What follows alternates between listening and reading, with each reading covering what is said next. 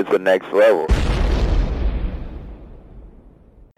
Hey, my name is Ross Marquand, and I play Red Skull. You are listening to Panels to Pixels podcast. Check it out.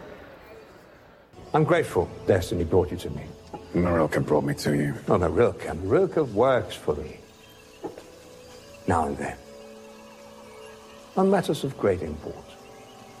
A reclusive sorcerer who uses an alias and hires a young girl to procure him a witcher. You don't want my monster. You want me to kill yours. Very clever. Indeed. What kind? The worst kind. The humankind. Its name is Renfrey.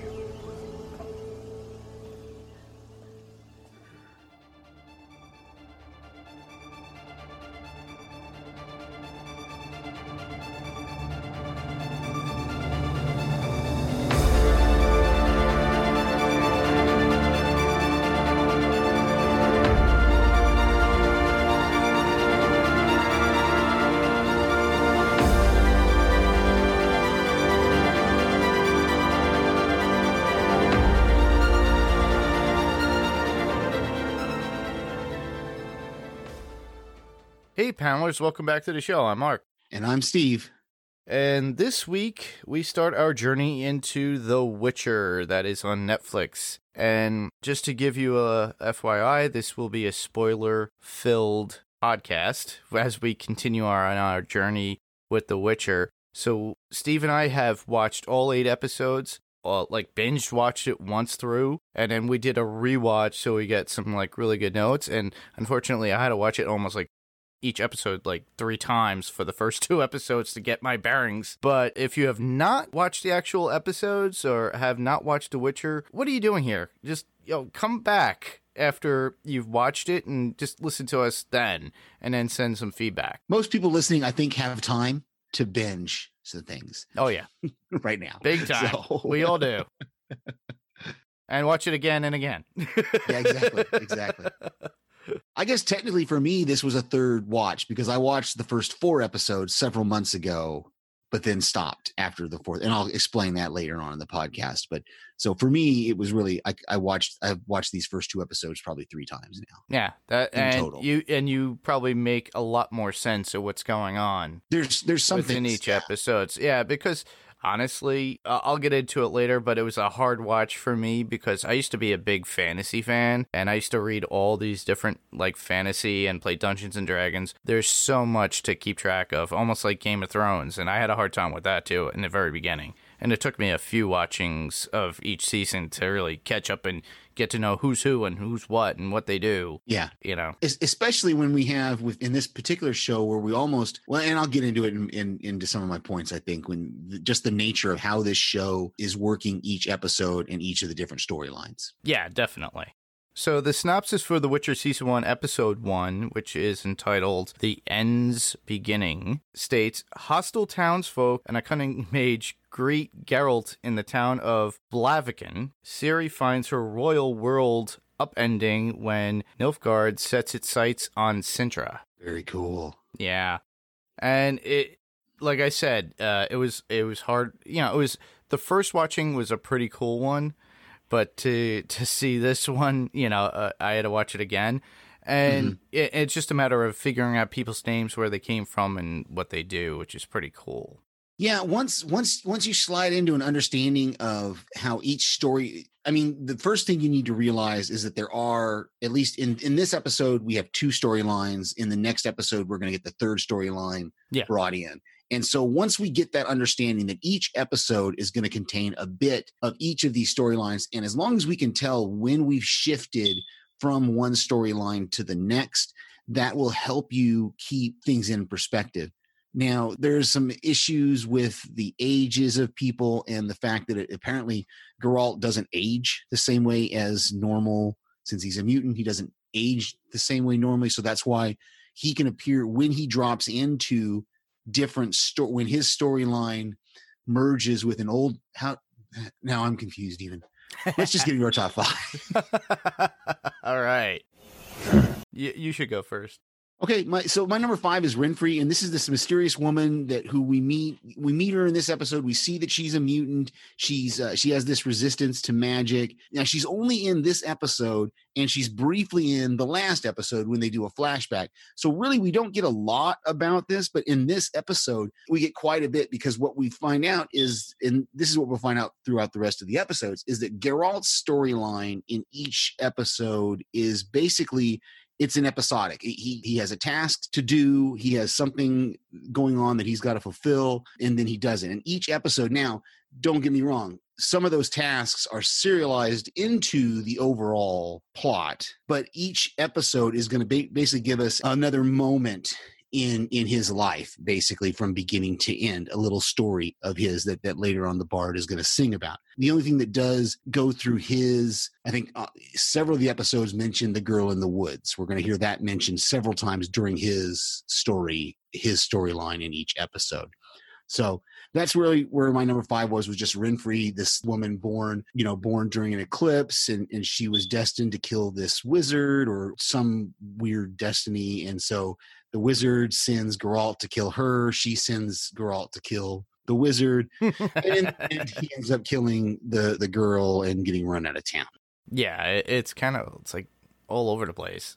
Yeah. And it's like you need a map in order to figure this one out. And even if you have a map, you can't figure it. Like I tried to, there's a couple of things you can Google that'll give you timelines and stuff. And I couldn't figure it out. Yeah, I usually just accept things as I see them, and if I'm interested, I really just go with the flow. But I try to pinpoint all the key interest things that I like. If I see something interesting, I'm going to hold on to it. And, the idea of Geralt and Renfrey, the Minstrel, Ciri, Sintra, all of them, and Yennefer, all these characters that we eventually meet. I just was attracted to the idea of these characters. Yeah. Yeah. So what's your number 5? My number 5 would be, with Geralt, it seems to be that he's on a constant quest within the show. And I think that spans along even in the novels and the video game, as it were.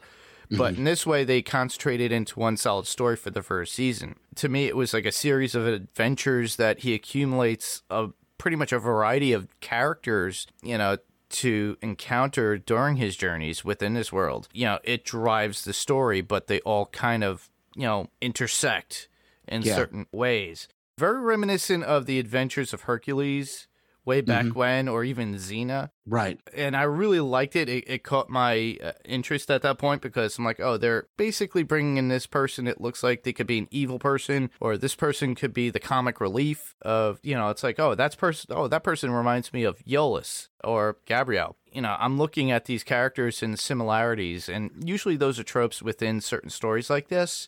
And I'll get into a book that I was into way back when in my high school days. And it's a very old book and in a very old series, very similar the way it was formulated in the plot and different stories and stuff. So my number 4 is just once we get the introduction of these multiple timelines in here. And this is why I stopped watching a few months ago, because I got spoiled on the fact that there were multiple timelines, even though I didn't pick up on it. We do hear there's a moment during the banquet when Ciri says to her grandmother that you won your first battle at, I think it was, I don't know, I'm butcher the pronunciation, Hochabuz or Hochabuz or whatever, Hochabuz, when she was her age. And then later we hear Renfrey tell Geralt that, Queen Calanthe has just won her first battle at Hochabuz.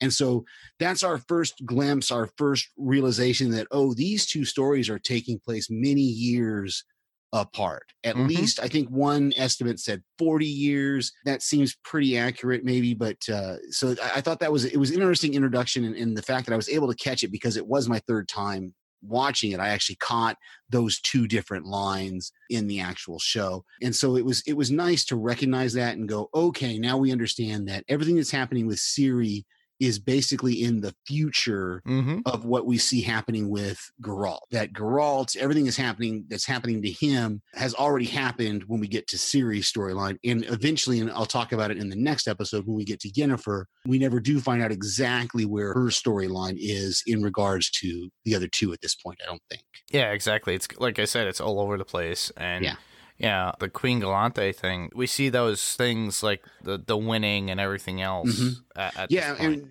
it's cool because then you realize when we get later on, and again, we're talking about this as we've seen all 8 episodes. When we get to the banquets, ballads, and battles episode, we're going to actually see that moment when Calanthe and Geralt meet for the first time, and that whole law of surprise thing, which I'm sure we'll get to when we get to that episode. But then, of course, we see the culmination of all that in episode 8. When we see the flashbacks and we see how Geralt was involved in what was going on. And now we understand the line when Mousicor bursts in the room and goes, he's escaped. And, for us, the first time you watch episode 1, you don't know who that is that he's talking about. Yeah. But then when we get to episode 8, we realize that he's talking about Geralt. So yeah.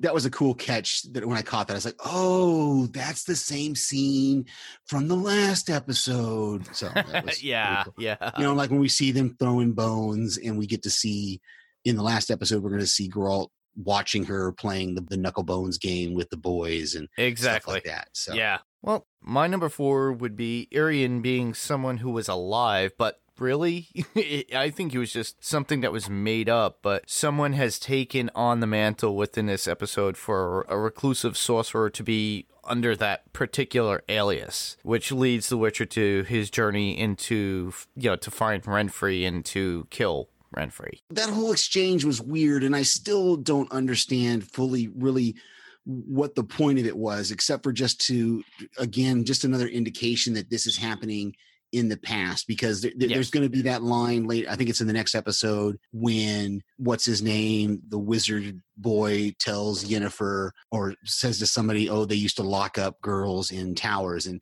Stregobor says, "Oh, I used to lock girls up in towers and stuff." So we get this kind of this interesting. Again, it's just another one of those points that reveals to us that these are multiple storylines, and that. But really, again, I think we see Stregobor one more time, but it's only through flashback or something at the very end. Again, I don't think, unless we're going to encounter him again, I don't remember. Maybe in the second season too. That's what I was thinking. I don't remember. The rest he could come. He could come play. He could, have a play into the. I think what we're going to find is because we binged these 8 episodes so quickly. Like I watched them over a couple of days. You said you watched them over just a couple of days this week. Mm-hmm. What we're going to find is as we're rewatching these other ones, things are going to jump out of us and we're going to go, oh yeah, that was in whatever, one of these episodes. So I think Stregobor might come back, but I'm not 100% sure. It would be cool if they did. Yeah. Is that all of your number 4? Just Irian and the Irian Stregobor thing? Yeah, that was it. Because that leads right into my number 3, which is just the use of magic in this episode. We see, Stregobor, he's got lots of magic going on inside his kind of tower. We see Mousak as he uses his magic to try to defend Sintra until he fails, and Ciri asks him that question, well, how long will it last? And he goes, it'll last as long as I last.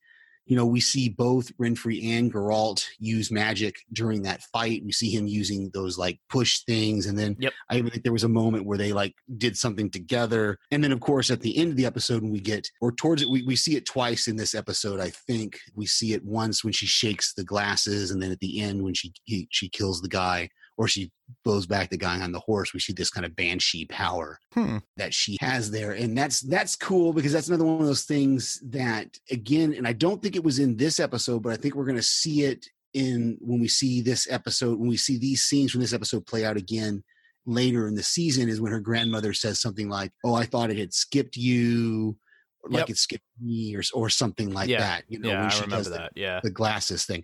So just that thought of that magic is present, but it's not a huge part of the plot, but it is a big part. It's a part of the plot, but it's not huge. It's just there. There. It's just common. I found it kind of interesting that it was just one of those things that people just accepted that, oh, they're just doing this. I know. So you're number 3? My number 3? Well, Ciri's mutant power is being used, but she's always trying to be elusive with them. And this is something that happens during the whole season we see, but it just becomes a little bit more as she accepts it over time.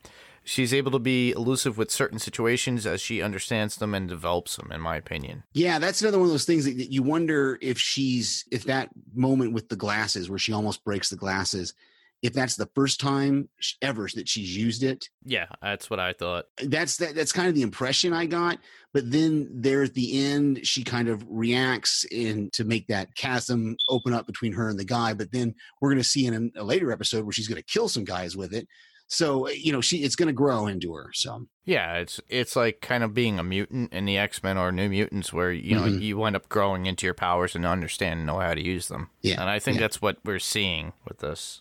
Yeah. So that brings us to my number 2. Yes.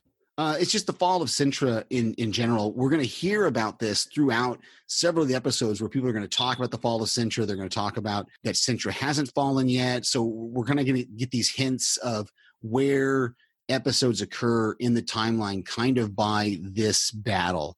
And I thought it was interesting that we have all these suicidal people in the Queen's court, and they're all like, some of them are taking poison. One guy like stabs himself in the neck. The Queen throws herself off the window. She does a Game of Thrones kind of thing out the window there. And then poor Laszlo, he just wanted to protect the princess, and he gets an arrow in his neck for his efforts. So, and Mousak gets captured, which we don't find out about until later at the end. We just see Mousak gone. Yeah. We see him stop, and he tells Laszlo, "Oh, take care of the princess. I'm going to fight here." And then we don't see him again until like episode 7 or maybe 8. I don't remember, when we see his kidnapping and we see the doppelganger guy kind of take over his identity. It's just that this whole idea of, Nilfgaard, and I think even Ciri says this during this episode or the second episode. She says Nilfgaard doesn't take any prisoners, and that's why everybody's committing suicide and stuff. Yeah, they pretty much give a brief explanation as to why they did what they had to do. Yeah. And it was like, nope, not going to be caught. Done. Yeah, Kill exactly. yourself. My number 2 would be that battle scene was pretty cool to see. It just kind of gave me kind of throwbacks to like Game of Thrones and things like that, or even, Lord of the Rings with the battle itself. I just love that kind of aspect. I miss that kind of element like we had from all those shows and those movies. Mm-hmm. Very cool. That was it. So my number 1 is the fight with Renfrey and her men there at the end, and I love that he knocks the arrow out of the air with his sword when the guy shoots it at him, and just that whole fight between him and Renfrey as they go back and forth. And she says something like, or she pulls her sword, and he says, "Well, if we cross swords, I won't be able to stop." And she's like, I don't want you to stop," or something like that. And so they go at it, and finally he kills her with the silver knife, saying silver is for monsters. But I just like, in general, we got a lot of elements in this episode of what the series is going to show us. Like you said, we got a big battle and we got a little battle. We got a quest, we got some magic, we got the princess on her own. So it was really this first episode was a really good setup for the rest of the season. Oh, definitely. It definitely was a good setup. And the humor itself that they throw in there within the show itself. You don't see it as much in the first episode, but in the second episode, you definitely do. Oh, yeah. Yeah.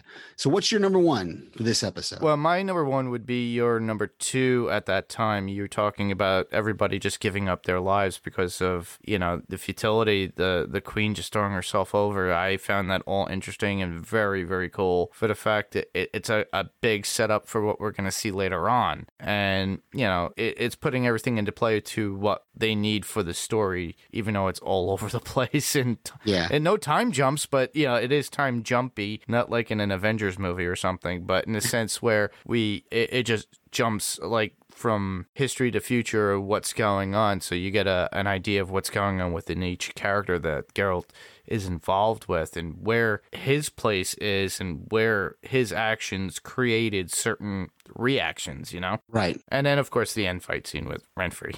Mm-hmm. And yeah, she was hot. Mary Elizabeth Winstead hot, I think. Yeah. Very cool. So you got a couple of quotes here? Yeah. The first one would be The Witcher stating, "Evil is evil, Stregobor. Lesser, greater, middling. It's all the same. I'm not judging you. I haven't only done good in my life either, but now I have to choose between one evil and another. Then I prefer not to choose at all." And that was after Stregobor states, "Killing Renfrey is the lesser evil." Yeah, it's funny that she says the same thing to him. She says that killing Stregobor is the lesser evil. Yeah. So The only other one I would have would be Pretty Ballads Hide Bastard Truths. The way the minstrels seem to exploit the greater things within victories without the truth. And it just made me think, because now, we come to see a minstrel that's involved with Geralt. yeah, Yeah, very cool. Well, this last one, I think these additional notes we have really is both of us is really the kind of the same thing. Yeah. Is just the fact that the wizard wanted Renfri's body and he got it. And so I wonder, that's one of those things that I wonder if that's going to be a setup for, season two. Yeah. That we're going to see something about when he dissected her body or whatever. So that might be interesting. And we don't really see anything of that too. No, that's what I'm saying is it's just kind of left open. So it makes me wonder if we're going to see it again, but also recognizing that this moment where he gets her body is like 40 years prior to what we're seeing in the series storyline. Yeah. So, so that's one of those things where is season 2 going to go back and forth between this same timeline? Is it going to give us a deeper history of Geralt? Is there going to be less tension if they do that? Because we know, obviously, at the end of episode 8, when he and Ciri meet up, we realize that, okay, their storylines are eventually going to merge, even though, they're several years apart, several decades apart. So we know that there had to be a lot of that went on, but is it going to make less tension for season 2 if they try to show us what happened before he met up with Ciri? Because we would have there'd be no tension, there'd be no suspense there, because we know, he's going to survive, because we know he lives 40 more years at least. Yeah, exactly. And the question is literally for the other characters that we encounter. And like you stated before with Renfri, he might have killed her, but with magic and how it is, yeah, who knows? Can she come back? And will she be in the same form? Who knows? Exactly. Yeah. Very cool. So episode 2 was titled 4 Marks, and the synopsis for this is: bullied and neglected Yennefer accidentally finds a means of escape.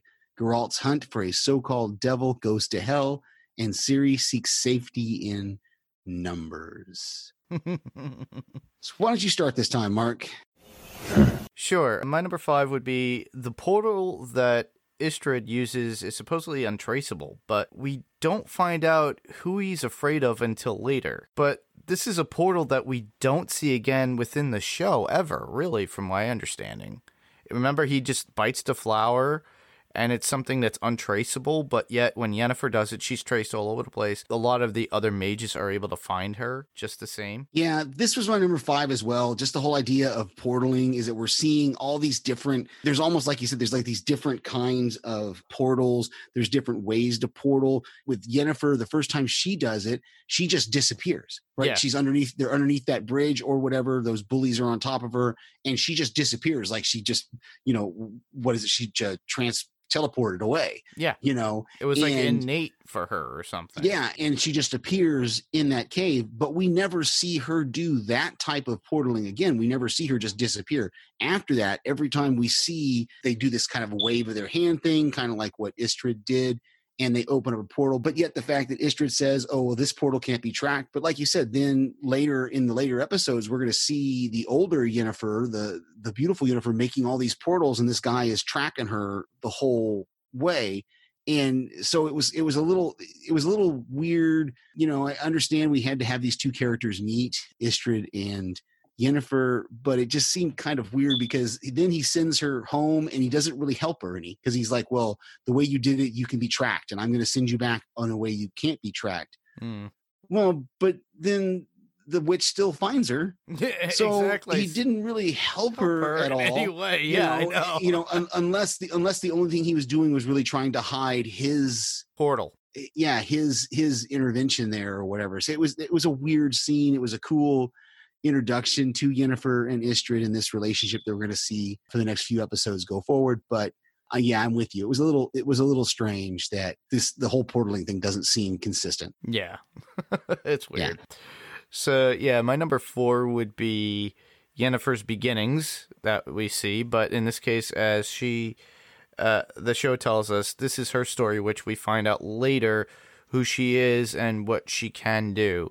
So later on, if you're not paying attention and you didn't, you were doing dishes or who knows what during this scene, and you see it later on, doesn't really look like the same person at all, in my opinion. Very different in contrast. This is basically her story, and we find that out. The mirror scene is, from what I could see, is duplicated at the end of the season, but she does not break the mirror later on. In this case, she does break it because she doesn't like her looks or what she's become. And by that time, when we see her later on, she accepts it and understands it, but that's way later on in the season. But it's a complete difference. It's like as if she was born with these abilities to do these things, like a mutant, and it's pretty much a mage style, but she struggles with learning and everything during the training of becoming, I don't know if you would call it a magician, a sorceress, or what, but yeah, just a mage, whatever, sorceress. That's kind of, this was kind of my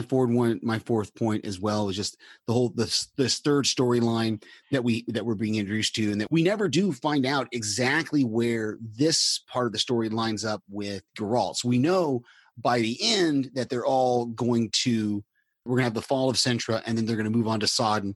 And when they move on to Sodden, they're in episode 7 and 8. That's when we have our storylines all merged together. Yeah. And we have Geralt meeting Yennefer, we have Geralt meeting Ciri and all that. But as far as, we don't know how many years went in between those things. So, on one hand, we can maybe kind of say that what's happening with Yennefer is close to the time of what's happening with Geralt, because she talks about the elves uprising, and he talks about the elves uprising, and he kind of, in this episode, he encounters Philolandrel or Blabadang, the elven king. I don't know how to say his name.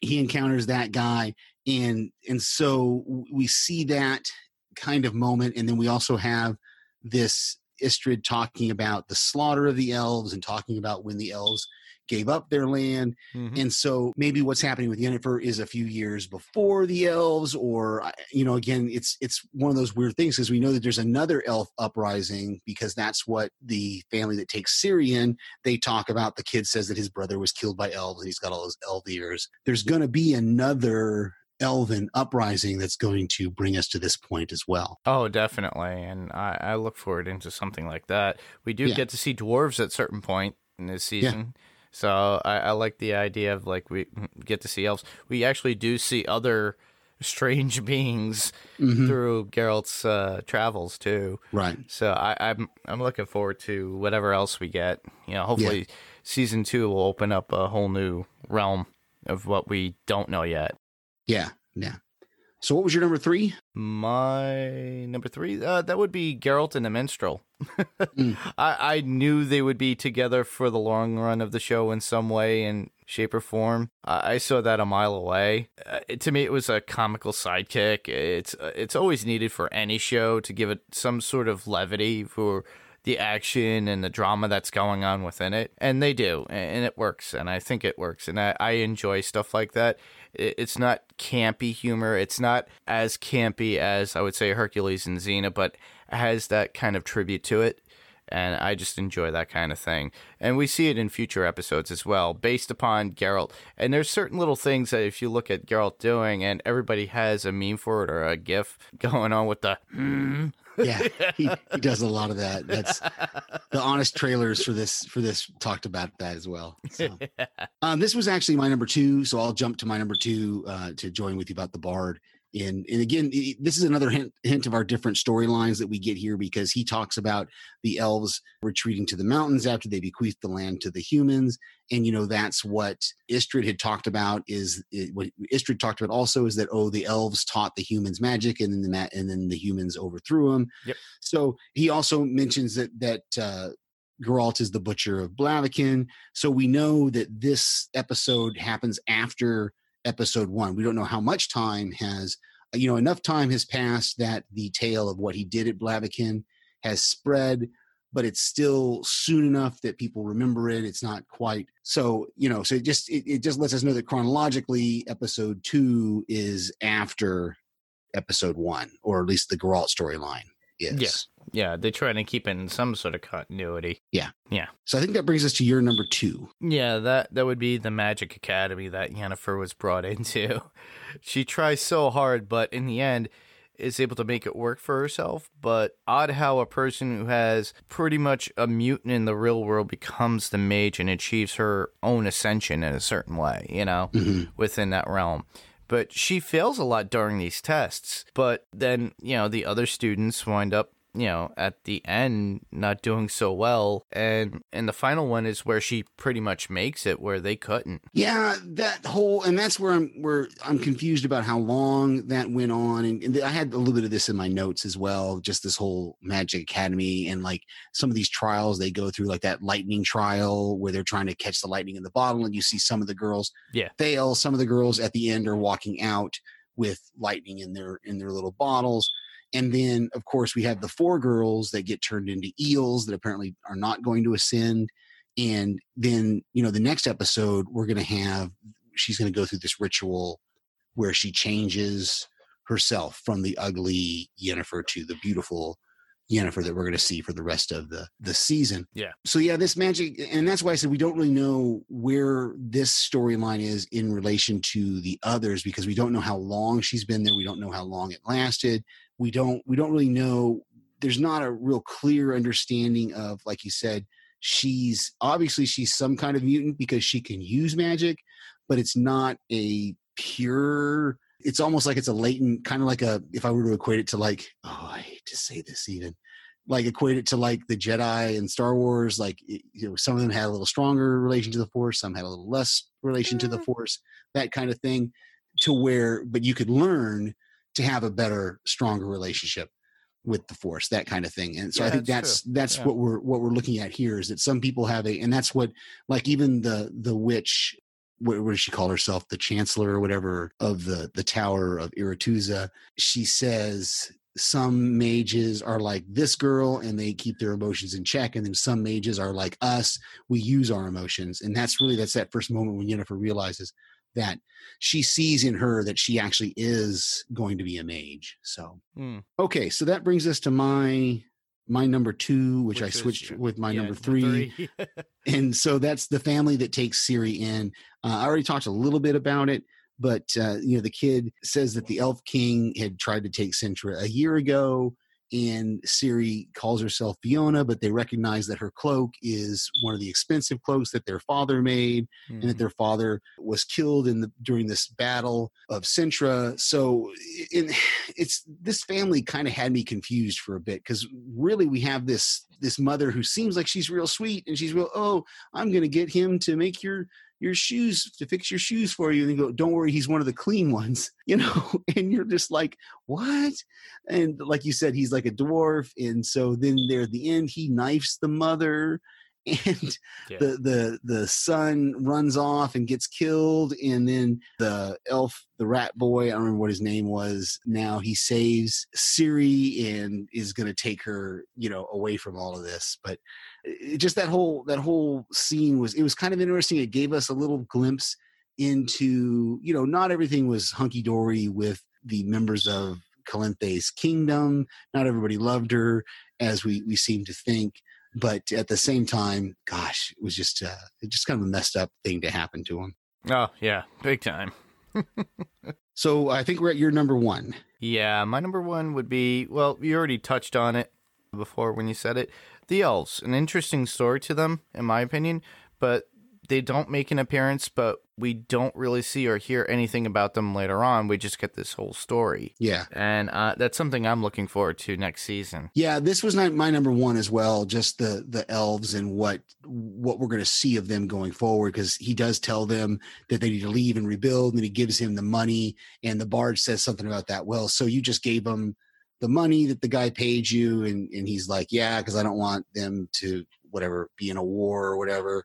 And so it feels like there might be something there setting up for the next season, but at the same time you also want to go, well, but why give us this story if you're not going to give us more? It's because we don't really get anything. And I think that's really what we're getting with Geralt's storylines. a lot of his storylines, like I said, are episodic. We're just going to get this little glimpse into we're going to get a quest. We're going to get a mission. Basically the whole series is a story of him. So all his encounters in this world. So yeah. And it all intertwines. And I wouldn't be surprised if stuff from this season leak into next season or even season 3, because they're just mentioned, we won't know until later on. Yeah. So they're looking forward, to moving this along, which seems to be good because it is a popular show, apparently. Yeah. Yeah. All right. So that brings us to quotes. Yeah, you go first. I just thought it was funny, and I laughed every time when the Bard was giving us. The Bard is giving us all this exposition, and then he actually says it. He says, "There I go again, delivering exposition." So I thought that was really cool. That there's so many times that I hear podcasters, and even we've said it before, is why are they giving us so much? Oh, don't tell us, show us. But this was really a funny way of telling us things, and then realizing, kind of with a joke, that they're like, yeah, we recognize that we're telling you a lot of things instead of showing you a lot of things here. Yeah, we're breaking the fourth wall right now within our own show, telling you what you're thinking. Yeah, I thought it was pretty cool. So mine would be Torque de Sylvan stating, "Did your mother F a snowbird?" when he's attacking the Witcher. Yeah, that was funny when he said, "Did your mother screw a goat?" and "Did your snowbird?" Exactly. And that whole exchange between the two of them was pretty funny. I think we talked about some of my notes. I did think it was funny when when Geralt headbutted the elf. I thought that was kind of cool. Yeah. And then the plant that Istrid ate, he called it Fainenweld. And I looked it up briefly on the Witcher wiki, and basically it's a plant. He tells us everything. He says it's basically a plant that grows where elder blood is spilled, and it's a plant that if you encounter it apparently in the game, you need to make sure you pick it because it's like really rare and it's worth stuff. So yeah, it gives you points or levels and stuff or like something. that. Yeah, power ups. My one point would be, Geralt is very touchy about Roach, the horse. He has an attachment to that horse. And he names every horse Roach. Yeah. I know. It can't be the same horse now. It can't. Not over 40 years, But I find it funny, though. He has something to that name, though, but why would you call it after a bug? Yeah. Just joking. I'm pretty sure it's just a regular name. All right. So just our overall talk of the episodes as a whole. You got some stuff there. Sure. So far, I think after my first rewatch, I look at it like a bunch of other books I read as a teenager, and I mentioned it before in the very beginning. I loved the Michael Moorcock series, Elric of Melonbone. It was about an albino elf prince that was cursed and bound to his sword, Stormbringer. And he had multiple adventures, encountered so many people along the way. You would read about people from past books into later on books. This show is pretty much reminiscent and very much like this. It's the underlying stories that carry through the series with people he encountered consistently.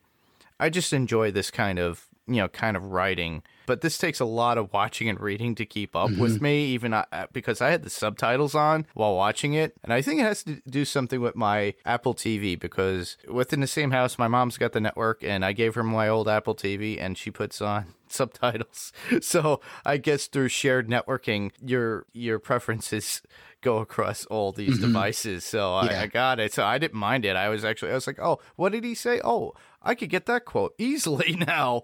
But yeah, that's what I do, man. I leave the subtitles on most of the time. Yeah, but I'm a slow reader, and as a visual story with this show, I can understand why some people who are not familiar with the books or the game get lost, and you'd probably have to watch it a few times because you're really enamored with it, and you have to watch it like a few times just to get it. I struggle with it, but I really do enjoy it. Original, it's not really completely original, but it's interesting to me, and it grasps my attention, and I enjoy it, and I love the idea of it. Now I sound like Yoda, original it is not, but interesting it is. I think I remember that series of books, and I thought he was a drow elf. He wasn't albino. I thought he was like a drow, wasn't he? No, he was an albino. Maybe, okay. He was okay. white. He was white skinned. No, I remember. I just thought I thought for some reason he was a Drow. I thought, but that's fine. I'm just glad that we're discussing a series that I'm excited and I'm enjoying to watch and I like. But I do like the multiple things, and I think from what I've read, they didn't like. You don't need to have read the books or played the games to really get what was going on. Like even that Thinenwell thing that I mentioned. Is we can tell from the show that this is an important flower, whatever it was. Even it's only mentioned this one time, and then I think we see her use it again in one of the episodes. I think we see her take a bite of something and eat some of it, and it gives her like extra strength powers, or something. So that's really, I think that's really the whole point of them setting it up for us, was showing us that so she knows, oh, this is a plant that I can use to kind of boost my powers. Exactly. And honestly, like you said, you don't really necessarily have to read the books. You don't necessarily have to have played the game. Yeah. But many people I do know, and I actually try to get him on on the podcast, talk about it, because he actually read the books, or actually he read the books, and then he's been listening to the Audible of it, and he played all the video games, and he was just like, no, that's not my platform. I don't like to really speak in public. So my buddy Jason, who I work with, was like, no, you guys do it. I'll listen to it if I can, and I'll make comments. But he enjoyed it. He loved the show. He loved the games, and he loved the book.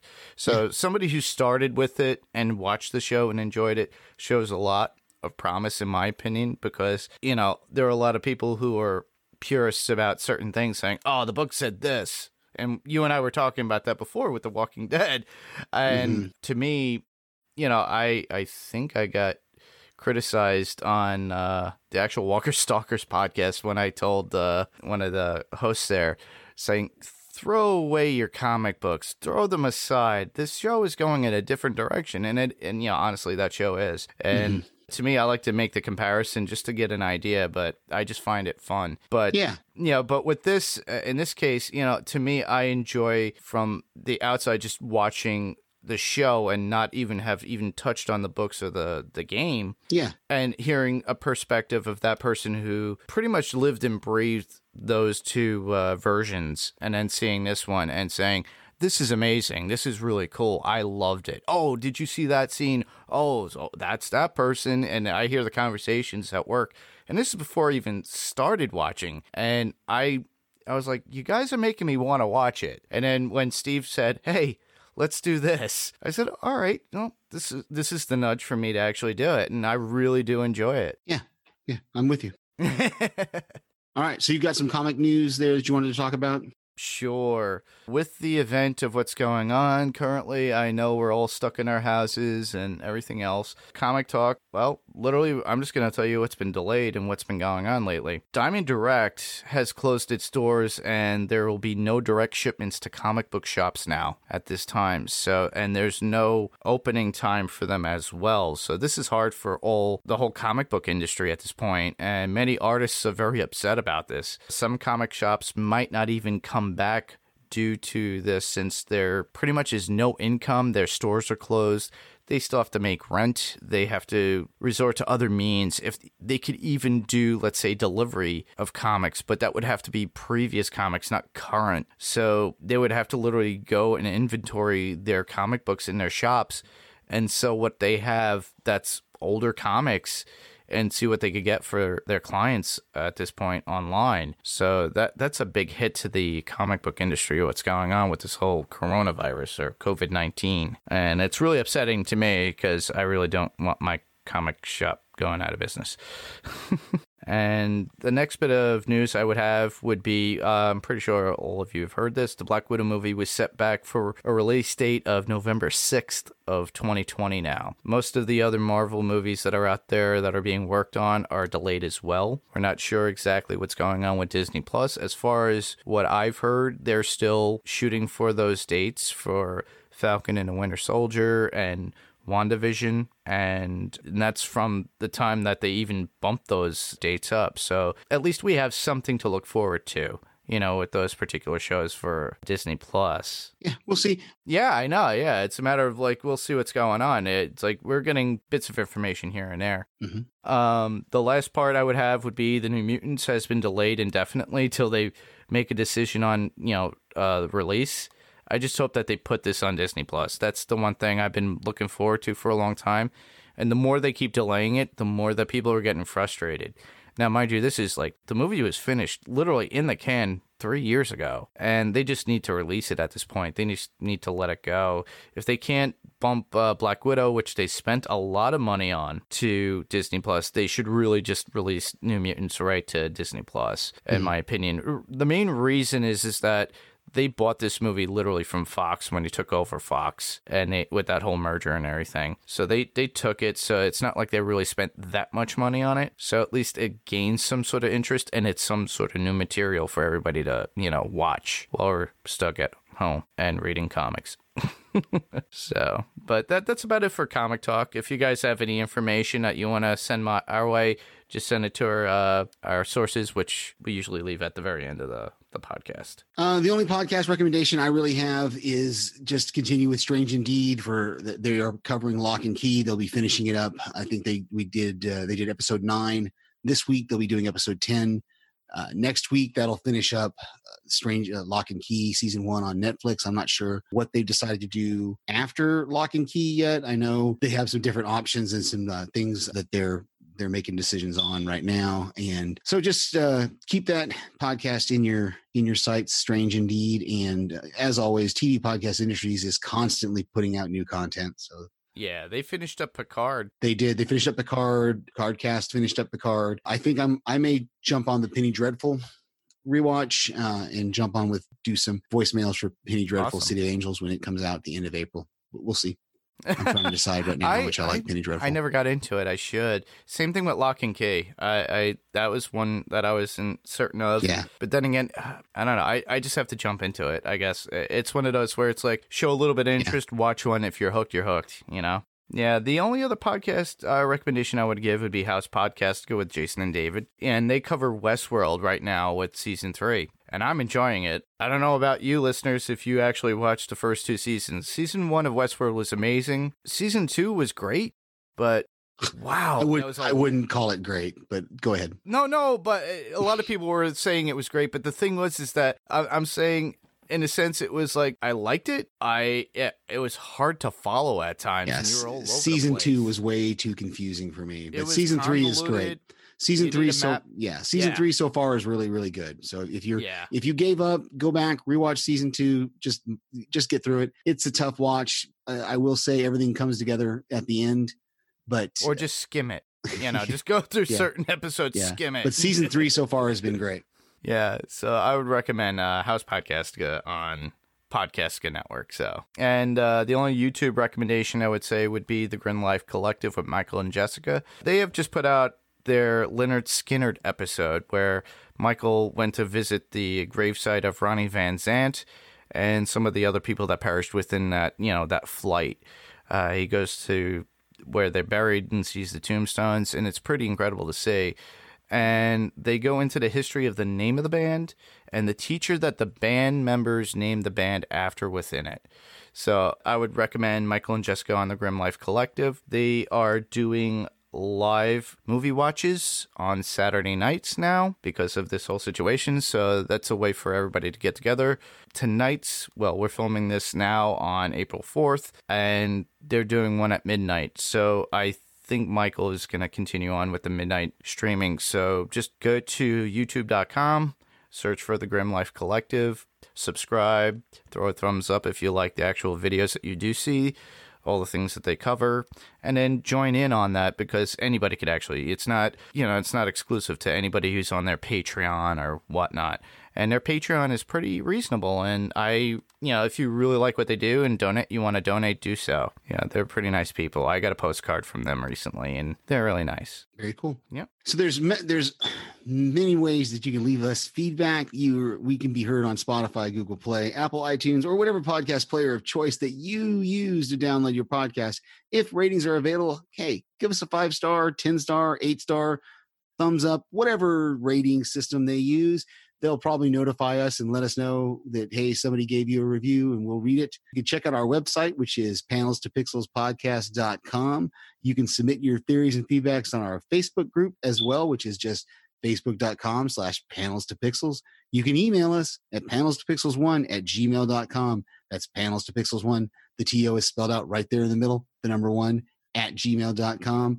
You can also send us a live voicemail. That's a thing now. At phone number 845-350-2095. You can also find us on YouTube. Just search for Panels to Pixels Podcast and give us a thumbs up and a subscribe there. So where can you hear us other places? Well, you could hear me on The Walking Dead Talkthrough with Brian Malash on Talkthrough Media. And yes, Brian is back. Picard is over, and honestly, we are doing our last one this week for this particular season because we don't get the season finale. We get the next to last episode of the season for Walking Dead because that's been delayed. So Brian will be there. So this show itself, Panels to Pixels, will always be on the Next Level Podcast Network, but there will always be a link to, for you guys to listen to or even dabble into the world of The Walking Dead with The Walking Dead Talkthrough on our Facebook page. And you could find us for The Walking Dead Talkthrough on talkthroughmedia.com, Apple Podcasts, or wherever you get your podcasts and clients. That would also include like Spotify and Stitcher. So right now we are currently working on another new podcast for Talkthrough Media.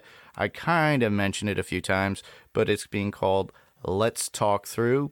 And you could hear Kyle, myself, and I think Ruthie will be on the very first episode, and we're going to be talking about Galaxy Quest and Never Surrender, which is the Galaxy Quest documentary and the impact that it has on pop culture, and that's what that whole podcast is about. It's all different things within pop culture, so we're going to be talking a lot of things. So if you have any ideas of what you would like to talk to about when it comes to Let's Talk Through, just shoot them on over to talkthroughmedia.com. Excellent. And you can hear my voice right here. Of course, we will continue doing this podcast. We will do The Witcher episodes 3 and 4, The Witcher season 1, episodes 3 and 4 on Netflix next week, and then continue on doing 2 episodes a week until we finish up The Witcher, and then we'll figure out what we're going to do after that. And I, of course, submit voicemails to various other podcasts that cover TV shows. Well, that's our show for tonight. Thanks, everyone, for listening. I'm Mark. And I'm Steve. And this was Panels to Pixels, and we'll see you on the next panel.